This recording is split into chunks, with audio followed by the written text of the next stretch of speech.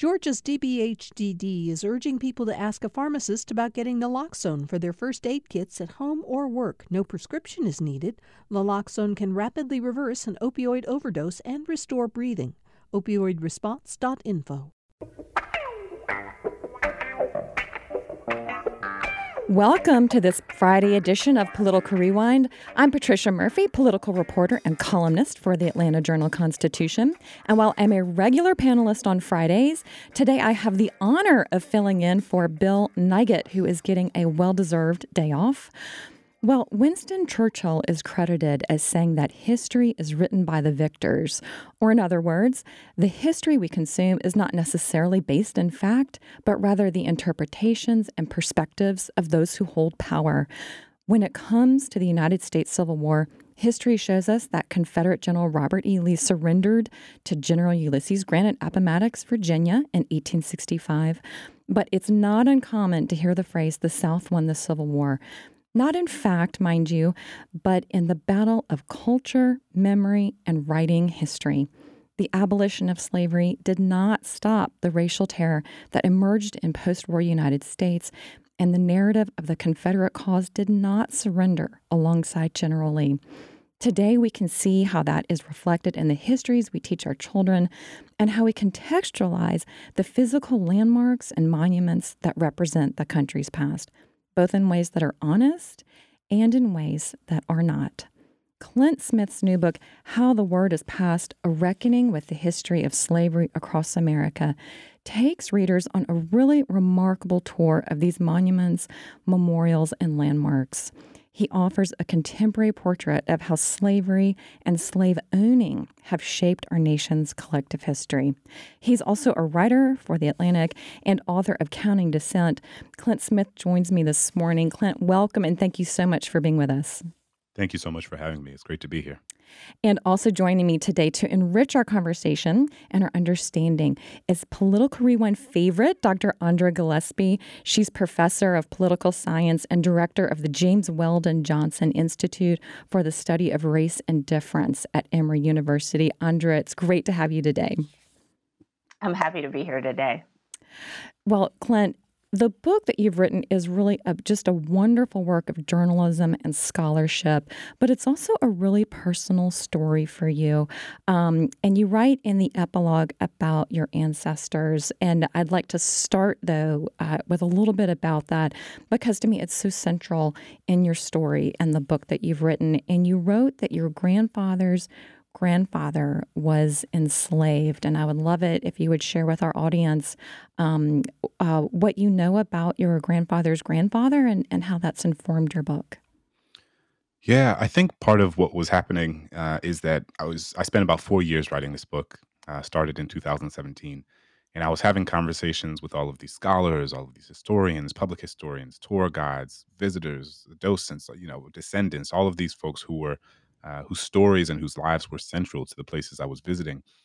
And I had a moment where I realized that I was bringing a level of intentionality to the conversations I was having with these strangers that I had never brought to my own family, right? Like I was asking strangers questions about their lives and their sort of intimate histories, and I had never been that intentional or formal in asking my own grandparents some of these questions. And part of what you realize in going to many of these places is that sometimes the best primary source documents or the best primary sources are not necessarily only in the archives, but they're also the people right next to you.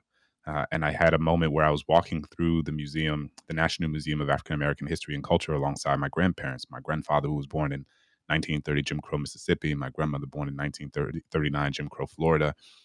And we were walking through this museum that was documenting so much of the history that they lived through themselves, that was documenting so much of the violence that they lived through themselves. And I was talking to my grandmother after, and she kept saying this refrain. She was like, I lived it. I lived it. I lived it. And so after we visited the museum, I sat down and sort of formally interviewed my grandparents about their childhood, about their history. And I guess I had never considered that my own grandfather's grandfather was someone born into slavery. And so it was this moment in which I was more acutely aware of my proximity to this period of time and our collective temporal proximity to this period of time, that this history we tell ourselves was a long time ago was not, in fact, that long ago at all. You know, when my 4-year-old son sits on my grandfather's lap, I imagine him sitting on his grandfather's lap. And I'm reminded that, again, that in the scope of human history, this period of time was just yesterday. Oh, that really is just so moving, and to me, it was such a moving part of the book. And then you also go ahead when you start the book. You actually start in New Orleans, where you grew up, and that's the beginning of the tour that you take readers on across America, and also you do have a stop in Africa as well. But when you start in New Orleans, you write that, of course, Mitch Landrieu removed the Confederate statues from the public spaces in 2017 in New Orleans. So what was it like for you growing up in New Orleans, and then also to re-examine it in this book and to look back at that knowing what you know now? It's interesting because I don't think I developed a really full or sophisticated understanding of what those statues meant, about what Confederate iconography meant, until I was an adult. You know, I mean, so much of this book was written by or after the Confederate statues came down in New Orleans. So statues of Robert E. Lee, PGT Beauregard, Jefferson Davis. And, you know, I was watching these statues come down from my home here in Maryland and thinking about what it meant that I grew up in a majority black city in which there were more homages to enslavers than there were to enslaved people. What did it mean that to get to school, I had to go down Robert E. Lee Boulevard? To get to the grocery store, we had to go down Jefferson Davis Parkway? That my middle school was named after a leader of the Confederacy? That my parents still live on a street named after someone who owned 150 enslaved people? And the thing about symbols and iconography and names is that they're not just symbols, right? Like, they are reflective of the stories that people tell. And those stories shape the narratives that communities carry. And those narratives shape public policy. And public policy shapes the material conditions of people's lives, which isn't to say that taking down a 60-foot tall statue of Robert E. Lee is going to somehow erase the racial wealth gap. But it is to say that all of these things are part of the same ecosystem of ideas and stories that help us understand what has happened in American history and what has happened to certain communities in the context of American history, and what we can do in order to make amends for the harm that has been done to these communities over the course of generations. Yeah, I heard Mitch Landrieu interviewed one time, and he said he really had never considered how it would be for a black child to walk past a statue of Robert E. Lee. And he hadn't thought about it until a friend of his who had also grown up in New Orleans told him and told him how difficult it was and how offensive it was. And Andra, I know it's such a shared experience for Black Americans growing up here with one set of facts, but now to look back on that today with new information. And how do you think that's informed our conversation that we're having today? Is that what this is about, do you think? Well, I mean, I think at the heart of this story is a discussion about the fact that we actually don't have a common history and we don't have shared facts. That's where a lot of this debate, like if we think about the debate about critical race theory, the 1619 project versus the 1776 project, like the demarcation of the start date is actually really important there. And what people are contesting there is what version of history we're going to tell. And it's not based in objectivity. It is not based in the archive. It's not actually based on the historical record.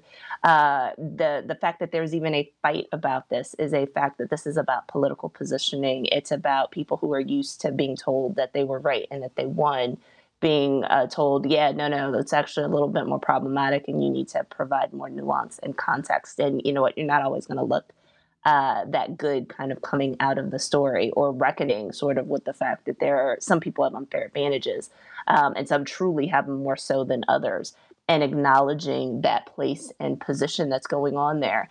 And ultimately, at the end of the day, like when I think about this in terms of policy, it's not just that people don't agree about history. It's also that they don't, sort of understand how systems work against each other. So there are different understandings of sort of what systems of oppression look like. And the idea that people are not individuals and making their own way all the time, but that sometimes some people are held back because there are rules and practices and customs that are in place that are designed to systematically sort of give some people advantages while denying other people those same advantages, is something that's really sobering because it upsets our notion of what the American dream is.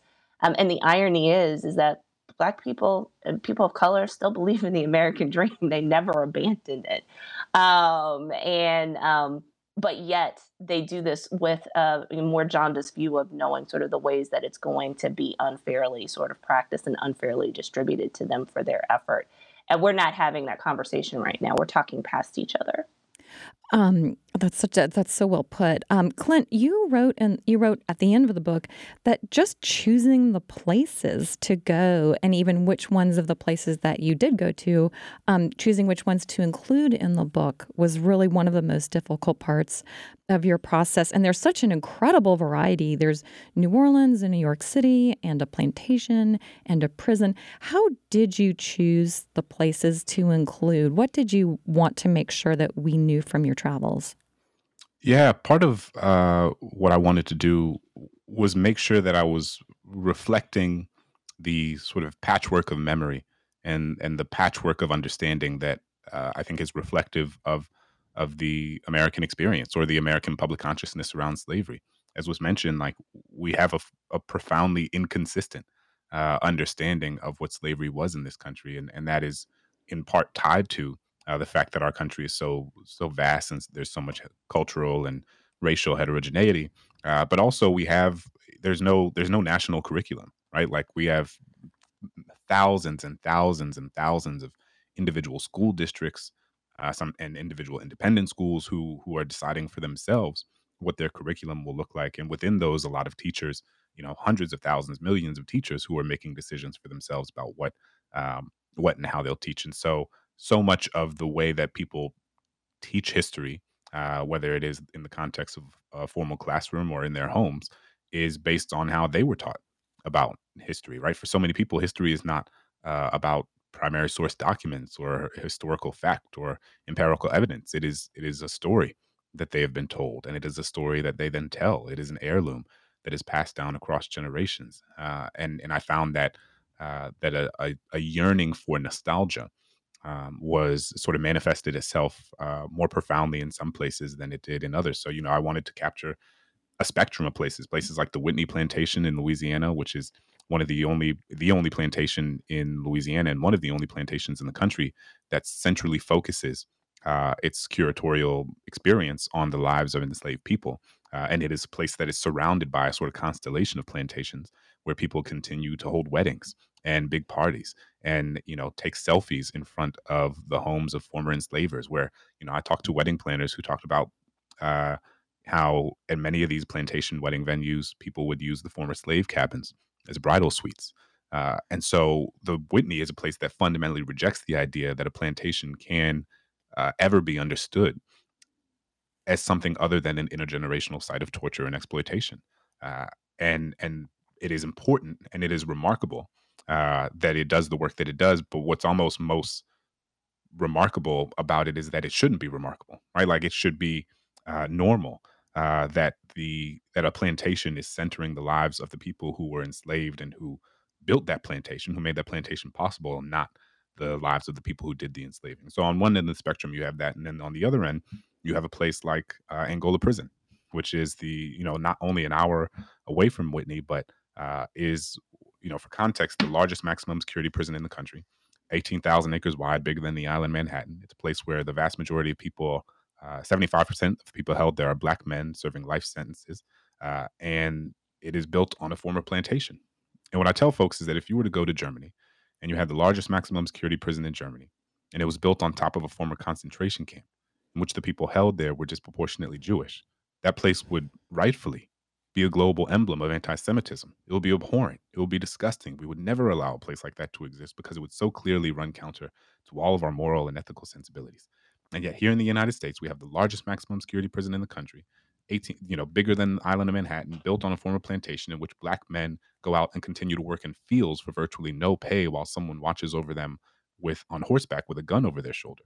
And so, those are two different fundamentally different experiences, and I wanted to capture how each of them are thinking about or failing to think about their respective relationship to slavery, and then sort of capture a plurality of places in between.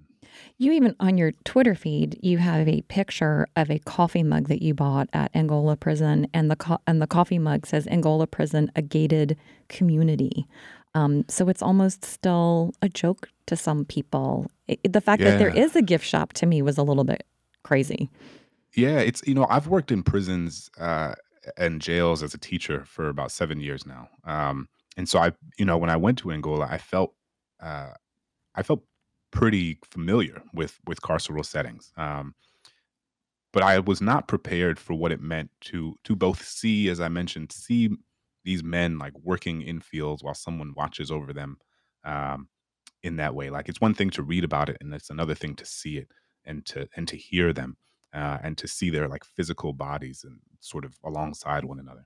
And then that is, as you mentioned, sort of the experiences, the haunting and unsettling nature of the experience is amplified by the fact that the that the largest maximum security prison in the country has a gift shop where they sell shot glasses and coffee mugs and T-shirts and stuffed animals dressed in prison garb, right? And as you said, on it says on some of these on some of this paraphernalia, it says Angola, a gated community, as if to make a mockery of, to belittle the experiences of thousands of people, many of whom were sentenced as children, many of whom were sentenced by non-unanimous juries, which has since been rendered unconstitutional by the Supreme Court of the United States because it was created with a specific intention in the 19th century, as the state of Louisiana said for itself, to maintain white supremacy in the state so that they could continue to incarcerate and convict as many Black people as they could. And that is a legacy that was with the state of Louisiana until just recently, when the state overturned it in an effort that was led by formerly incarcerated people. So, yeah, Angola. I could have written an entire book just about my experience at Angola. It's a profoundly haunting place, and so much of how that institution has historically failed to interrogate its relationship to the land and the way that its practices today are informed by a history that they are largely unwilling to acknowledge, is sort of all around us. I'm gonna May I just I'm sorry. interject, Yes, Patricia? please. Uh-huh. Who's the market for this gift shop? Like, who comes there? Is this for tourists? Do you suppose or do they suppose that the families of those who are incarcerated are going to go buy a shot glass as a memento of where their loved one is incarcerated? Like, Yeah, so it's connected to a museum. So in front of the prison is the Angola Museum, which is ostensibly meant to tell the history and tell the story of Angola prison from its founding, and its origins to now. Uh, the the As I experienced when I went there at the time, the museum, there was a lot left to be desired. It did not in any place mention slavery.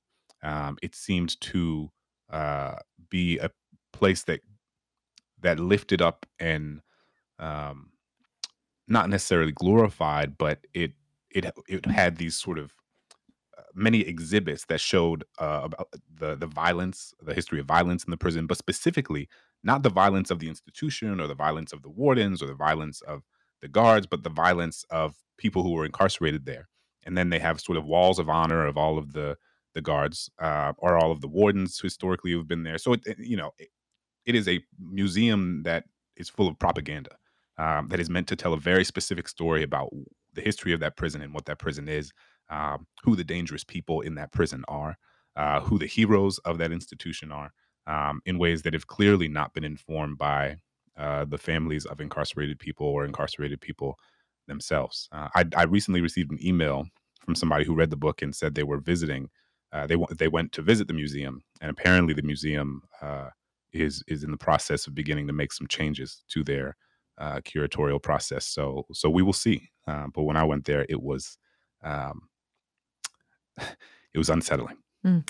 I'm going to take us back to one of the first stops in your book, which I think is also one of the most important and foundational, and that was Monticello, which is Thomas Jefferson's estate in Virginia.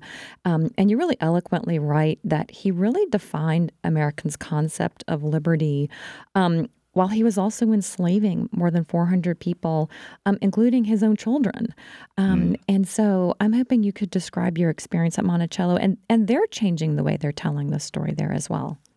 Yeah, absolutely. So one of the reasons that I wanted to go to Monticello um, is because I wanted to spend time at a place that was sort of emblematic of our founding, and I think that Jefferson, in many ways, personifies the story of America.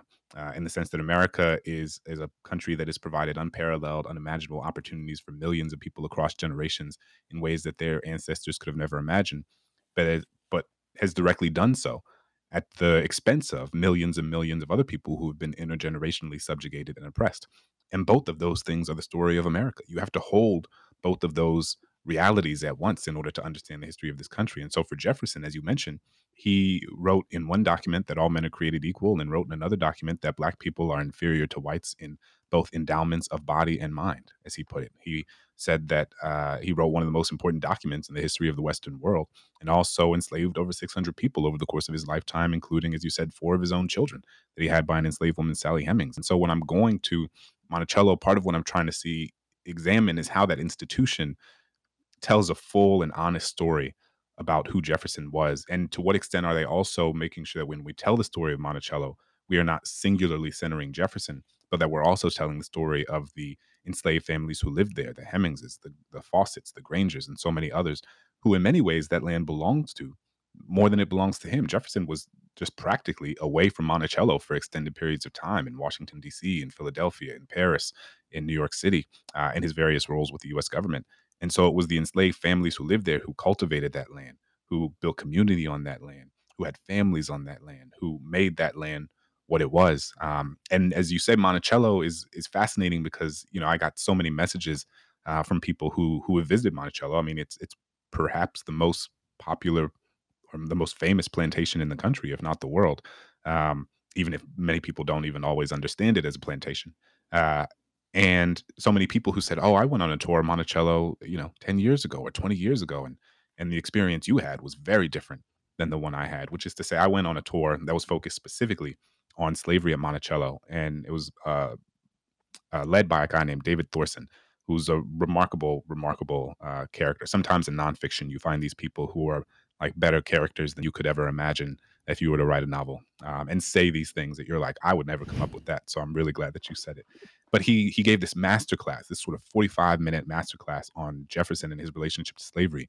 And I always remember there were these two women, Donna and Grace, who were on the tour with me. And as the tour was going on, they were clearly unsettled by what they were hearing. Their mouths were agape. And I went up to them after and I said, "Could you tell me a little bit about how you just experienced what David said?" And Donna said, "Man, he really took the shine off the guy." These are people who said, "I had no idea that Jefferson owned slaves. I had no idea that Monticello was a plantation." And these are folks who bought plane tickets, who got hotel rooms, who rented cars, who came to this place as a sort of pilgrimage to see the home of one of our founding fathers, and had no conception that it was a place where that he was an enslaver, or that this had been a plantation that enslaved hundreds of human beings. And for me, that was such an important moment because it was a microcosm, I think, of how so many millions of people across this country don't understand the history of slavery in any way that is commensurate with the actual impact that it has had on this country. Andra, let me bring you in on this. Yeah, so Clint, I mean, I completely identify with this. As many listeners know, I'm from Virginia, and I did my undergraduate at the University of Virginia in the mid 90s. So I know what the old tour looked like, probably took it the first time when I was in high school. And, and then as a student, you went there, sort of as a prospective student, and then spent some time there. And I was there when the DNA tests kind of came out that proved that it was a male in Jefferson's line that had fathered Sally Hemings' children. And I remembered my mentor as an undergraduate, Dr. Paula McLean, was hosting an international conference. It was right after Annette Gordon Reed's book came out. She bought us copies of it, and she had arranged for a conference for us to go to Monticello. So she's taking this international group of scholars there. And what was partially cool about it was we got to go to the top floor, which you never get to do in the house tour. And so you actually saw furniture in there. I just remember just the mustard colored paint, and there really wasn't anything there, but like you could get a good view. And on that tour, because Paula, my mentor, had primed everybody to start asking questions about Sally Hemings, somebody in the group raises, her hand and asks about Sally Hemings and the paternity issue. And the tour guide was incredibly resistant. Like she was like, "Oh no, no, like that. We don't know that. That's not true. That didn't Mm, happen." I think that was in September. It would have had to have been in September of 1998, late August, September, and then it was Parents' Weekend. So that would have been in October that the DNA test came out. Like my mom was with me. I lived in one of the rooms that Thomas Jefferson designed on the lawn of the University of wow. Virginia. And I was like, "Ha, that's funny." And so I wrote this editorial that I then like posted to the door of my lawn, and it stayed there till I graduated. And one of the things that's actually really interesting from an academic standpoint was oral history, right? It was the oral history of Black people who passed the story down from generation to generation that wasn't believed because we were too busy believing the letters because they were written from Thomas Jefferson's daughter that said like her daddy couldn't have possibly done that, right? Mhm. And so for some reason the written word carried more weight than the spoken word of people who had lived the experience and knew the story and were paying attention that I've always found so compelling about this story.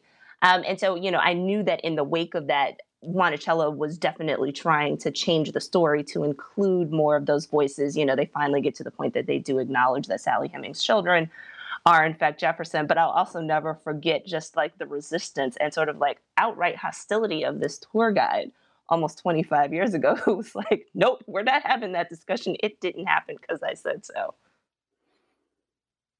Yeah, it's I'll just add that I think, that the fact that they have prevented or not believed Black people is part of a much larger phenomenon across American history. I mean, Annette Gordon Reed writes so movingly in her book about the way that Madison Hemings, Thomas Jefferson's son, by Sally Hemings, he was interviewed by a newspaperman, by a reporter in the late 19th century, who and he sort of laid it all out. He's like, "This is how I was raised. This is what our childhood was like. This is what the relationship between Jefferson and my mother was like, and this is and Jefferson is my dad." And the interesting thing is that when this was happening, everybody knew, right? Like it was in the newspaper. They used it against Jefferson when he was running for his second term.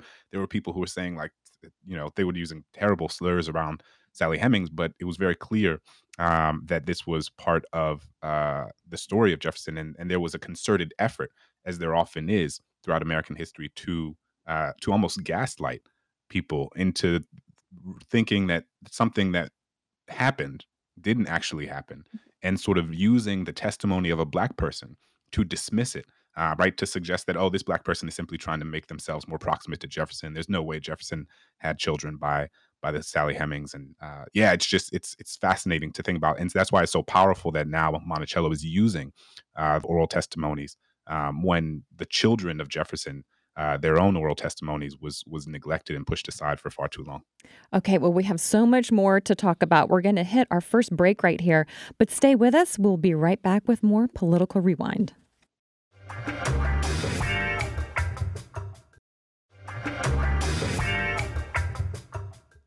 And we're back with more Political Rewind. I'm Patricia Murphy, political reporter and columnist for the AJC, filling in today for Bill Nigut. I'm joined by Emory University's Andra Gillespie and author Clint Smith. His new book, How the Word is Passed, A Reckoning with the History of Slavery Across America, came out last month. Now we're going to get back into the conversation. Clint, one of my main takeaways from the book is really some Americans need, especially white Americans need, to tell themselves a story about the past that they can live with and almost in some cases be proud of. And I think that really comes out in one of the places you visited, which was Blandford Cemetery in Petersburg, Virginia. And more than 30,000 Confederate soldiers' remains are buried there. And you actually spent time with sons of Confederate veterans. And I can't actually imagine the experience of being descended from enslaved people and also spending time with people descended from Confederate soldiers. And please tell us what that was like for you.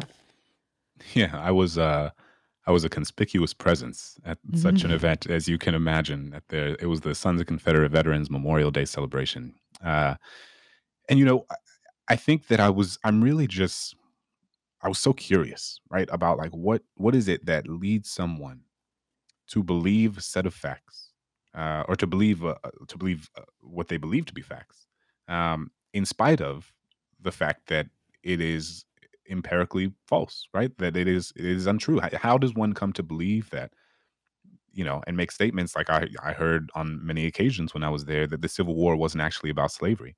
That and they don't even call it the Civil War. They refer to it as the War of Northern Aggression. That the people who are held there are or who are buried there are people who fought to protect their homes and their families and their culture from the impending imposition of Northern culture and military force. And all you have to do is look at the Declarations of Confederate Secession in 1861, where the Confederate States say very directly why they were seceding from the Union and why the war was about to be fought. If you look at a state like Mississippi, they say in 1861, our position is thoroughly aligned with the institution of slavery, the greatest material interest in the world. Or you look at Alexander Stevens' Cornerstone speech in 1861, where he says the cause of the present revolution is the fact that we believe Africans are inherently inferior and thus should be subjected to slavery in perpetuity, right? And then, what's fascinating is that after the Civil War ended in 1865, people go back up to Alexander Stevens and they say, what do you have to say for yourself? Like, you said that you said all these things in the Cornerstone speech. You said that Black people were inferior. You said that we wanted slavery in perpetuity. Now you've lost the war. What do you have to say? And he's like, I never said that. And they're like, what are you talking about? We were there. It was a speech. It's in the paper. And he's like, they must have misquoted me. I never said anything like that. And it was this sort of 19th century iteration of again, gaslighting that we see in many ways replicated in our political discourse and environment today. That, it has a sort of Orwellian intent, which is to sort of muddy the water and make us think that the things that we heard or the things that we saw, the things that we know are something that can be called into question. And so the larger thing with the Sons of Confederate Veterans and the people I spent time with there was just that, as I kind of mentioned before, for so many people, it is their sense of history is deeply entangled in a sense of lineage, in a sense of family, in a sense of identity. I think about a guy named Jeff, who I spent a lot of time with. Jeff, one of the Sons of Confederate Veterans, he talked about how he and his grandfather would sit in the gazebo at the center of the cemetery and watch the sunset and watch the deer sort of chew on grass and slalom through the tombstones, and how his grandfather would sing. They would sing the Dixie song, and his grandfather would tell him these stories of the remarkable brave men buried in this cemetery. And now that is a story that Jeff tells his granddaughters. And so if Jeff is to accept information about what runs counter, accept information that runs counter to the story he's been told, it is not only a question of accepting a different history, it is accepting a question. He is going to have to accept a different understanding of who his grandfather is, of the stories his grandfather told him, and thus of his relationship to this man he loves and his sense of self. Like, it threatens to disintegrate so much of who he has grounded himself or understood himself to be in relation to these stories he's been told. And for many people, that's hard to let go of. It's like an existential crisis. And it's not to say that that's an excuse. There are plenty of people who have ancestors who fought for the Confederacy and say, these are my ancestors. They fought a war for a terrible thing, and I am not defined by the decisions my ancestors made. But there are also other people whose sense of self is, they believe, too fundamentally entrenched in this myth that even when they are presented with information that shows that myth is a myth, they are unwilling to let go of it. Andra, come on in here. Yeah, I mean, so there are a lot of things about that chapter that were very interesting. So my childhood church is in Petersburg, so I spent a lot of time there. Didn't know that this cemetery was there, so it was illuminating to hear you talk about it. And there are a couple of things that, kind of get me. I mean, the whitewashing I understood, but I couldn't ignore the place. Like, I actually mapped this out since I was like, okay, let me see where this is. So this can't be far because it's on Crater Road, sort of where there's the big battle of the Crater, where the Petersburg National Battlefield Park is. So there is an official sort of battlefield park to remind people of what's happening there, where there are events and activities that go on regularly, that yet these people host their own event not that far away. So there is a place where there are professional historians who can guide you through the history of this, yet people are choosing to do their own thing. And they're also doing this in a city whose demographics are drastically changed. So Petersburg, proportionally speaking, in terms of its Black population, has a Black population that is proportionally akin to Detroit. So you are in this super Black city in this Confederate thing, hosting like, a Confederate war reenactment and singing Dixie from the gazebo.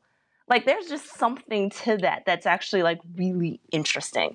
I mean, I don't know if you have a response to that, but just rhetorically, like that just like that's an assertion of place and that's an assertion of power that doesn't comport with reality. That I also just found very compelling in part because of my familiarity with the area.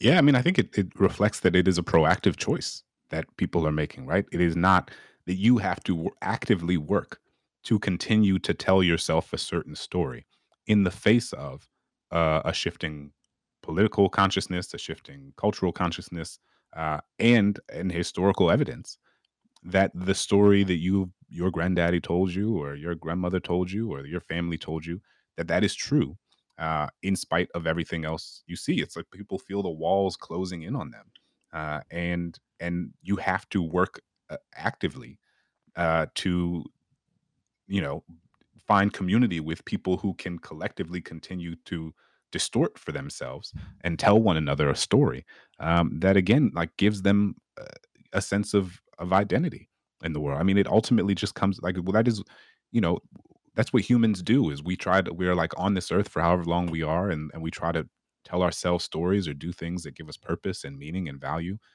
And sometimes, those stories aren't true, but people hold on to them because that's all they have. So we What naturally what focus so much of our retelling of slavery and slavery's history on the South, but you also went to New York City as a part of your tour, which I did not realize was the second largest slave port in the United States. And the mayor of New York, you wrote, wanted to secede from the Union, which I also didn't Mhm. know. So what took you to New York, and what did you learn there that you didn't know before? Yeah, I mean, two things you just mentioned. I had no idea that, New York City was the second largest slave port in the country for an extended period of time after Charleston, South Carolina. I had no idea that Fernando Wood, the mayor of New York City in 1861, proposed seceding from the Union because the New York City, uh, sort of their economic and political and social commitments were deeply entangled in the perpetuation of the slaveocracy in the South, and also that, the Statue of Liberty was originally conceived of as a gift to the United States to celebrate the abolition of slavery. Right? I always connected it to Ellis Island and immigrants and the American promise of opportunity and democracy, but it was actually proposed. Many historians believe that Edward de la Boulaye, who was a French anti-slavery abolitionist, proposed giving this gift to the United States, to celebrate the 13th Amendment, the passage of the 13th Amendment and the end of the Civil War. And there was pushback against it. Uh, and so the meaning began to change over time. But we can see it because the original design of the Statue of Liberty has Lady Liberty with broken shackles over her hands rather than a torch, and a book, or tablet. And and then they moved them, the shackles, to the bottom of her feet, and so that they're slightly hidden under her robe, and you actually can't see it unless you're viewing it from an aerial view, like a helicopter or an airplane. And if you're on Liberty Island looking up at the statue, you can't see these chains. And for me, it became this perfect metaphor for how so much of the history of slavery in this country is like right in front of us, and sort of hidden in plain sight. That even when it's right there, we can't see it because we have failed to mark the sites. We have failed to tell the stories. We have failed to acknowledge the history. Um, and the other part of New York City is that it felt important to me to make sure that, for anybody who was reading this book as an entry point to understanding the history of slavery, that they were under no delusion that slavery was only something that happened in the South. I could have also done a chapter on Boston. I could have done a chapter on Providence. I could have done a chapter on so many different places in the North. I could have done a chapter, on California. Slavery existed across this country, in profound ways, and so it was really important, to make sure that, I was not perpetuating a mythology that slavery only existed in the South, even though it was most saturated in the South. It existed in many other places across this country. Under what does it tell you that we have even reimagined or redefined what the Statue of Liberty means, to mean something other than what it was meant to symbolize in the first place. Well, I mean, so that's incredibly profound. And one of the things that it does is it actually does, in light of how the Statue of Liberty's meaning evolved over time, it does in some ways kind of link the African American experience to the experience of those who are immigrating from Europe. And I think it gives people sort of buy-in and ownership in ways that I don't think we thought of before. And that's an interesting sort of thing to think of. So the same way that, my friends whose families, came through Ellis Island on their way to sort of their American journey can stop through there. I think that gives African Americans sort of a new appreciation for what the meaning of the Statue of Liberty is. So even though the stories are different, and the trajectories are different, right? That there is something that's potentially unifying there. But I think sort of, what Clint's project is, I've been persuaded by colleagues like Joe Crispino at Emory, is that there's always this important reminder. It's really easy to dismiss the South as sort of being the backwoods part of sort of America. We're always the ones that don't have our crap together. And the project of younger Southern historians is to demystify this notion of Southern exceptionalism, right? And so by including a chapter on New York, Clint is being very intentional about making sure that everybody realizes the extent to which we're all implicated, in this project of inequality, of this project of racism, so that, if you are, if you're like, I'm a New Yorker or I'm a Bostonian through and through, it's like, yeah, your hands aren't clean either. Like, people were participating in this. They were trading slaves, making lots of money off of it, building banks and famous universities and funding it, and doing all of those things. So yeah, you might not have owned Monticello, or you might not have owned Angola, or what became the Whitney plantation, but you benefited from it. You made money off of it, so you're just you're as much a part of the problem as the people who were sort of directly putting the lash to black backs. So I think it's really important. We talked about the project of equality. That's so well put. And that reminded me, it's been such a historic year here in the United States for a lot of reasons, but also because we created the Juneteenth federal holiday. And Clint, you went to Galveston, Texas, which is what Juneteenth recognizes. You have an entire chapter. You probably could have done an entire book on that as well. But what should our audience know about what you learned in Galveston? Yeah, it's interesting. So I went to Galveston to do that reporting in June 2019. So this was obviously before everything that happened last year with George Floyd and Breonna Taylor, and the sort of the conflagration uh, of episodes that made the sort of summer of racial justice protests what it was, and has contributed to our sort of current racial reckoning to the extent that it continues. But I went to Galveston.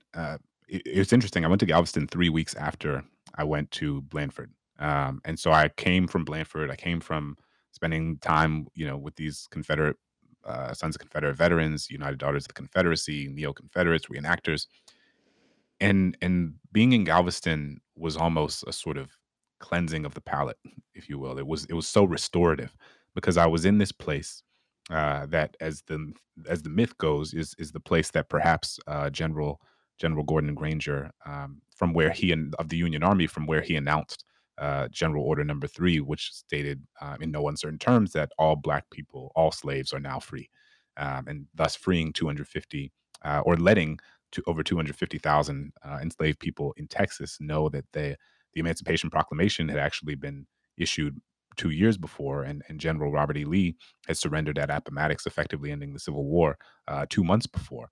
And yet you had enslavers in Texas who were keeping that information from their enslaved human property, because they wanted to, continue to use them for as long as they could. And until the Union Army came into Texas and these various towns around Texas, they largely were able to. And so, I was in this room, and I was with the descendants of people whose families had been freed by that general order. And there was a moment that I talk about in the book where everyone was singing "Lift Every Voice and Sing." And I grew up I went to a black church, black family, black community. Like I've heard this song thousands of times, uh, but I had never experienced it in that way. It was so remarkable to hear people singing the lyrics of a song that was not an abstraction for them. It was real. It was visceral. It was in their bones. It was in their blood. Um, and it is a good thing that Juneteenth is a federal holiday. And it is, but it also reflects, I think, the marathon of cognitive dissonance of what it means to be a black person in this country, which is to say that Juneteenth becoming a federal holiday is great and important. And I would never suggest that it's not, because that would do a disservice to the generations of black activists, specifically in Texas, who have been fighting for this for so long. But also, so many state legislatures across the country are attempting to prevent teachers from teaching the very context from which Juneteenth emerges. And I think that is the tension that has existed in American history for so long. Okay, well, I'm going to go ahead and get us to our final break. Stick around, and we will be right back with more Political Rewind.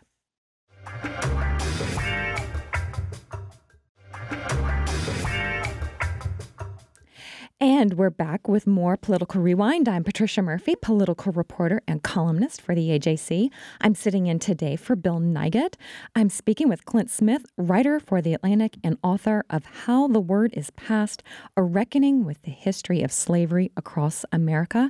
And I'm also joined by Andra Gillespie, professor of political science and the director of the James Weldon Johnson Institute for the Study of Race and Difference at Emory University. And Clint, this book, of course, it is your work. It's a piece of history. To me, it's a piece of living history, and I'm so grateful for it. But we were talking before the break about how you put this book together. You were sometimes going on day trips. You have small children. You would go on day trips to Monticello and come back and pick them up at preschool. And how has all of this affected you to travel across this country and meet these people and then go back home to your life? How are you after producing this remarkable work? This book, I think part of what I want people to know is that this book is not written by someone who began this project as an expert on the history of slavery. This book was written by someone who realized that I had a lot more to learn about this thing that I thought I knew a lot about. And I started spending time with the scholarship of folks like Annette Gordon Reed and Leslie Harris and Walter Johnson and Dinah Ramey Berry and all these scholars whose work has transformed my understanding of the history of slavery in this country, and has transformed my understanding of this country. And I think putting those books in conversation with the places that those works are speaking to, putting them in conversation with the public historians, putting them in conversation with the descendants, putting them in conversation with like what it means to, it's one thing to read about a slave cabin, and it's another thing to stand inside of one, to like hear the way the wood moans under your feet when you take a step, to see the way that there are cracks in the wood panes so that light slides through, and you think about how susceptible to the elements these families must have been. If there's something just visceral and emotional about it in a way that I could only have experienced by going to these places. And so part of what I learned and part of how I've been changed is I think I just have so much more clarity about the history of this country. And it's powerful because I think so many young black children grow up and don't have the toolkit or the history or the information with which to push back against so much of the pathology that we hear about our communities. I know this because I experienced it. I know this because I was a high school English teacher and had students who experienced it. I know because I teach in prisons and jails and have students in there who experience it, right? And if you don't have the language or the history or the toolkit to push back against this, the abhorrent stereotypes and messages that people tell you about yourself, then sometimes you begin to internalize it. And I think that part of what this book has done is made it so that this country can no longer lie to me anymore. And you're able to realize that the reason one community looks one way and another community looks another way is not because of the people in those communities, but because of what has been done to those communities generation after generation after generation. Andra, respond to that. Yeah, no, I mean, I think for people who are willing to actually do the work and actually contend with this history, I think you come out better for it.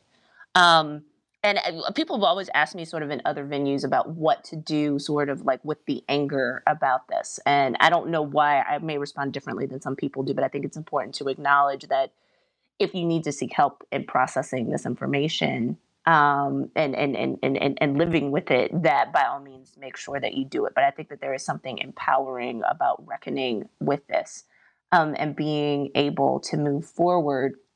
Clint, I had one final question for you. I mean, I think your book is complete, and I think you're actually underselling yourself. So you might not have been an expert or, a trained historian and coming at it from that particular lens. And as much as this book is written for a popular audience, it's obviously clear that you're engaging with scholarship. It just doesn't have all the parenthetical citations that, we would normally see in sort of a very dense academic book. And so I think that this book is complete, actually, but we always think about extensions and other things. And so one of the questions that I had sort of about your site selection was, did you consider for this or even for future work other international sites of slave reckoning, right? Because this wasn't just an American thing. We know that, you could go to Brazil, you could go to the Caribbean. And I think about the things that I've experienced when I've been on sort of plantation or slave revolt sites abroad. There was this place I went to on vacation in Jamaica where the lens of the story was the mistress's madness, but like they didn't sugarcoat how cruel she was to her slaves. And it was something I had never experienced in the United States, or picking up slave shackles in Cuba. Like no museum lets you do that in the United States. They're very heavy, like they're extremely heavy. And just thinking about sort of like what that means to understand sort of how brutal this institution was is something that's really enlightening. And so I didn't know if you'd ever thought about doing another book or something else, or adding it to this book. Yeah, I mean, this book is about 8 places, but it could have been about 100,008. I would love to go to Haiti. I would love to go to Brazil. I would love to go to Jamaica. I would love to go to Ghana. I would love to go to, there's just Mexico, right? Like, there's so many places that have a relationship to this history that deserve to be interrogated. And who knows, maybe that'll be a different project, and we'll see. I'm looking forward to a long break right now. Well, Clint Smith, on behalf of your Clint Smith fan club, I would encourage you to start working on your next book after you've had a chance to take a break with yourself and your family. Well, that's all the time we have for Political Rewind today. What a wonderful conversation. Thank you so much, Clint Smith, for taking the time to be with us. And thank you, Andra Gillespie, for joining us today. Thanks to producer Sam Berman-Dawes, senior producer Amelia Brock, and engineer Jesse Nyhauser for their great work. I'm Patricia Murphy. Thanks so much for joining us today. Stay healthy, and as Bill Nigut would tell you, get a vaccine, wear your mask, especially if you're in a city with mask mandates, and have a wonderful rest of your weekend. Take care.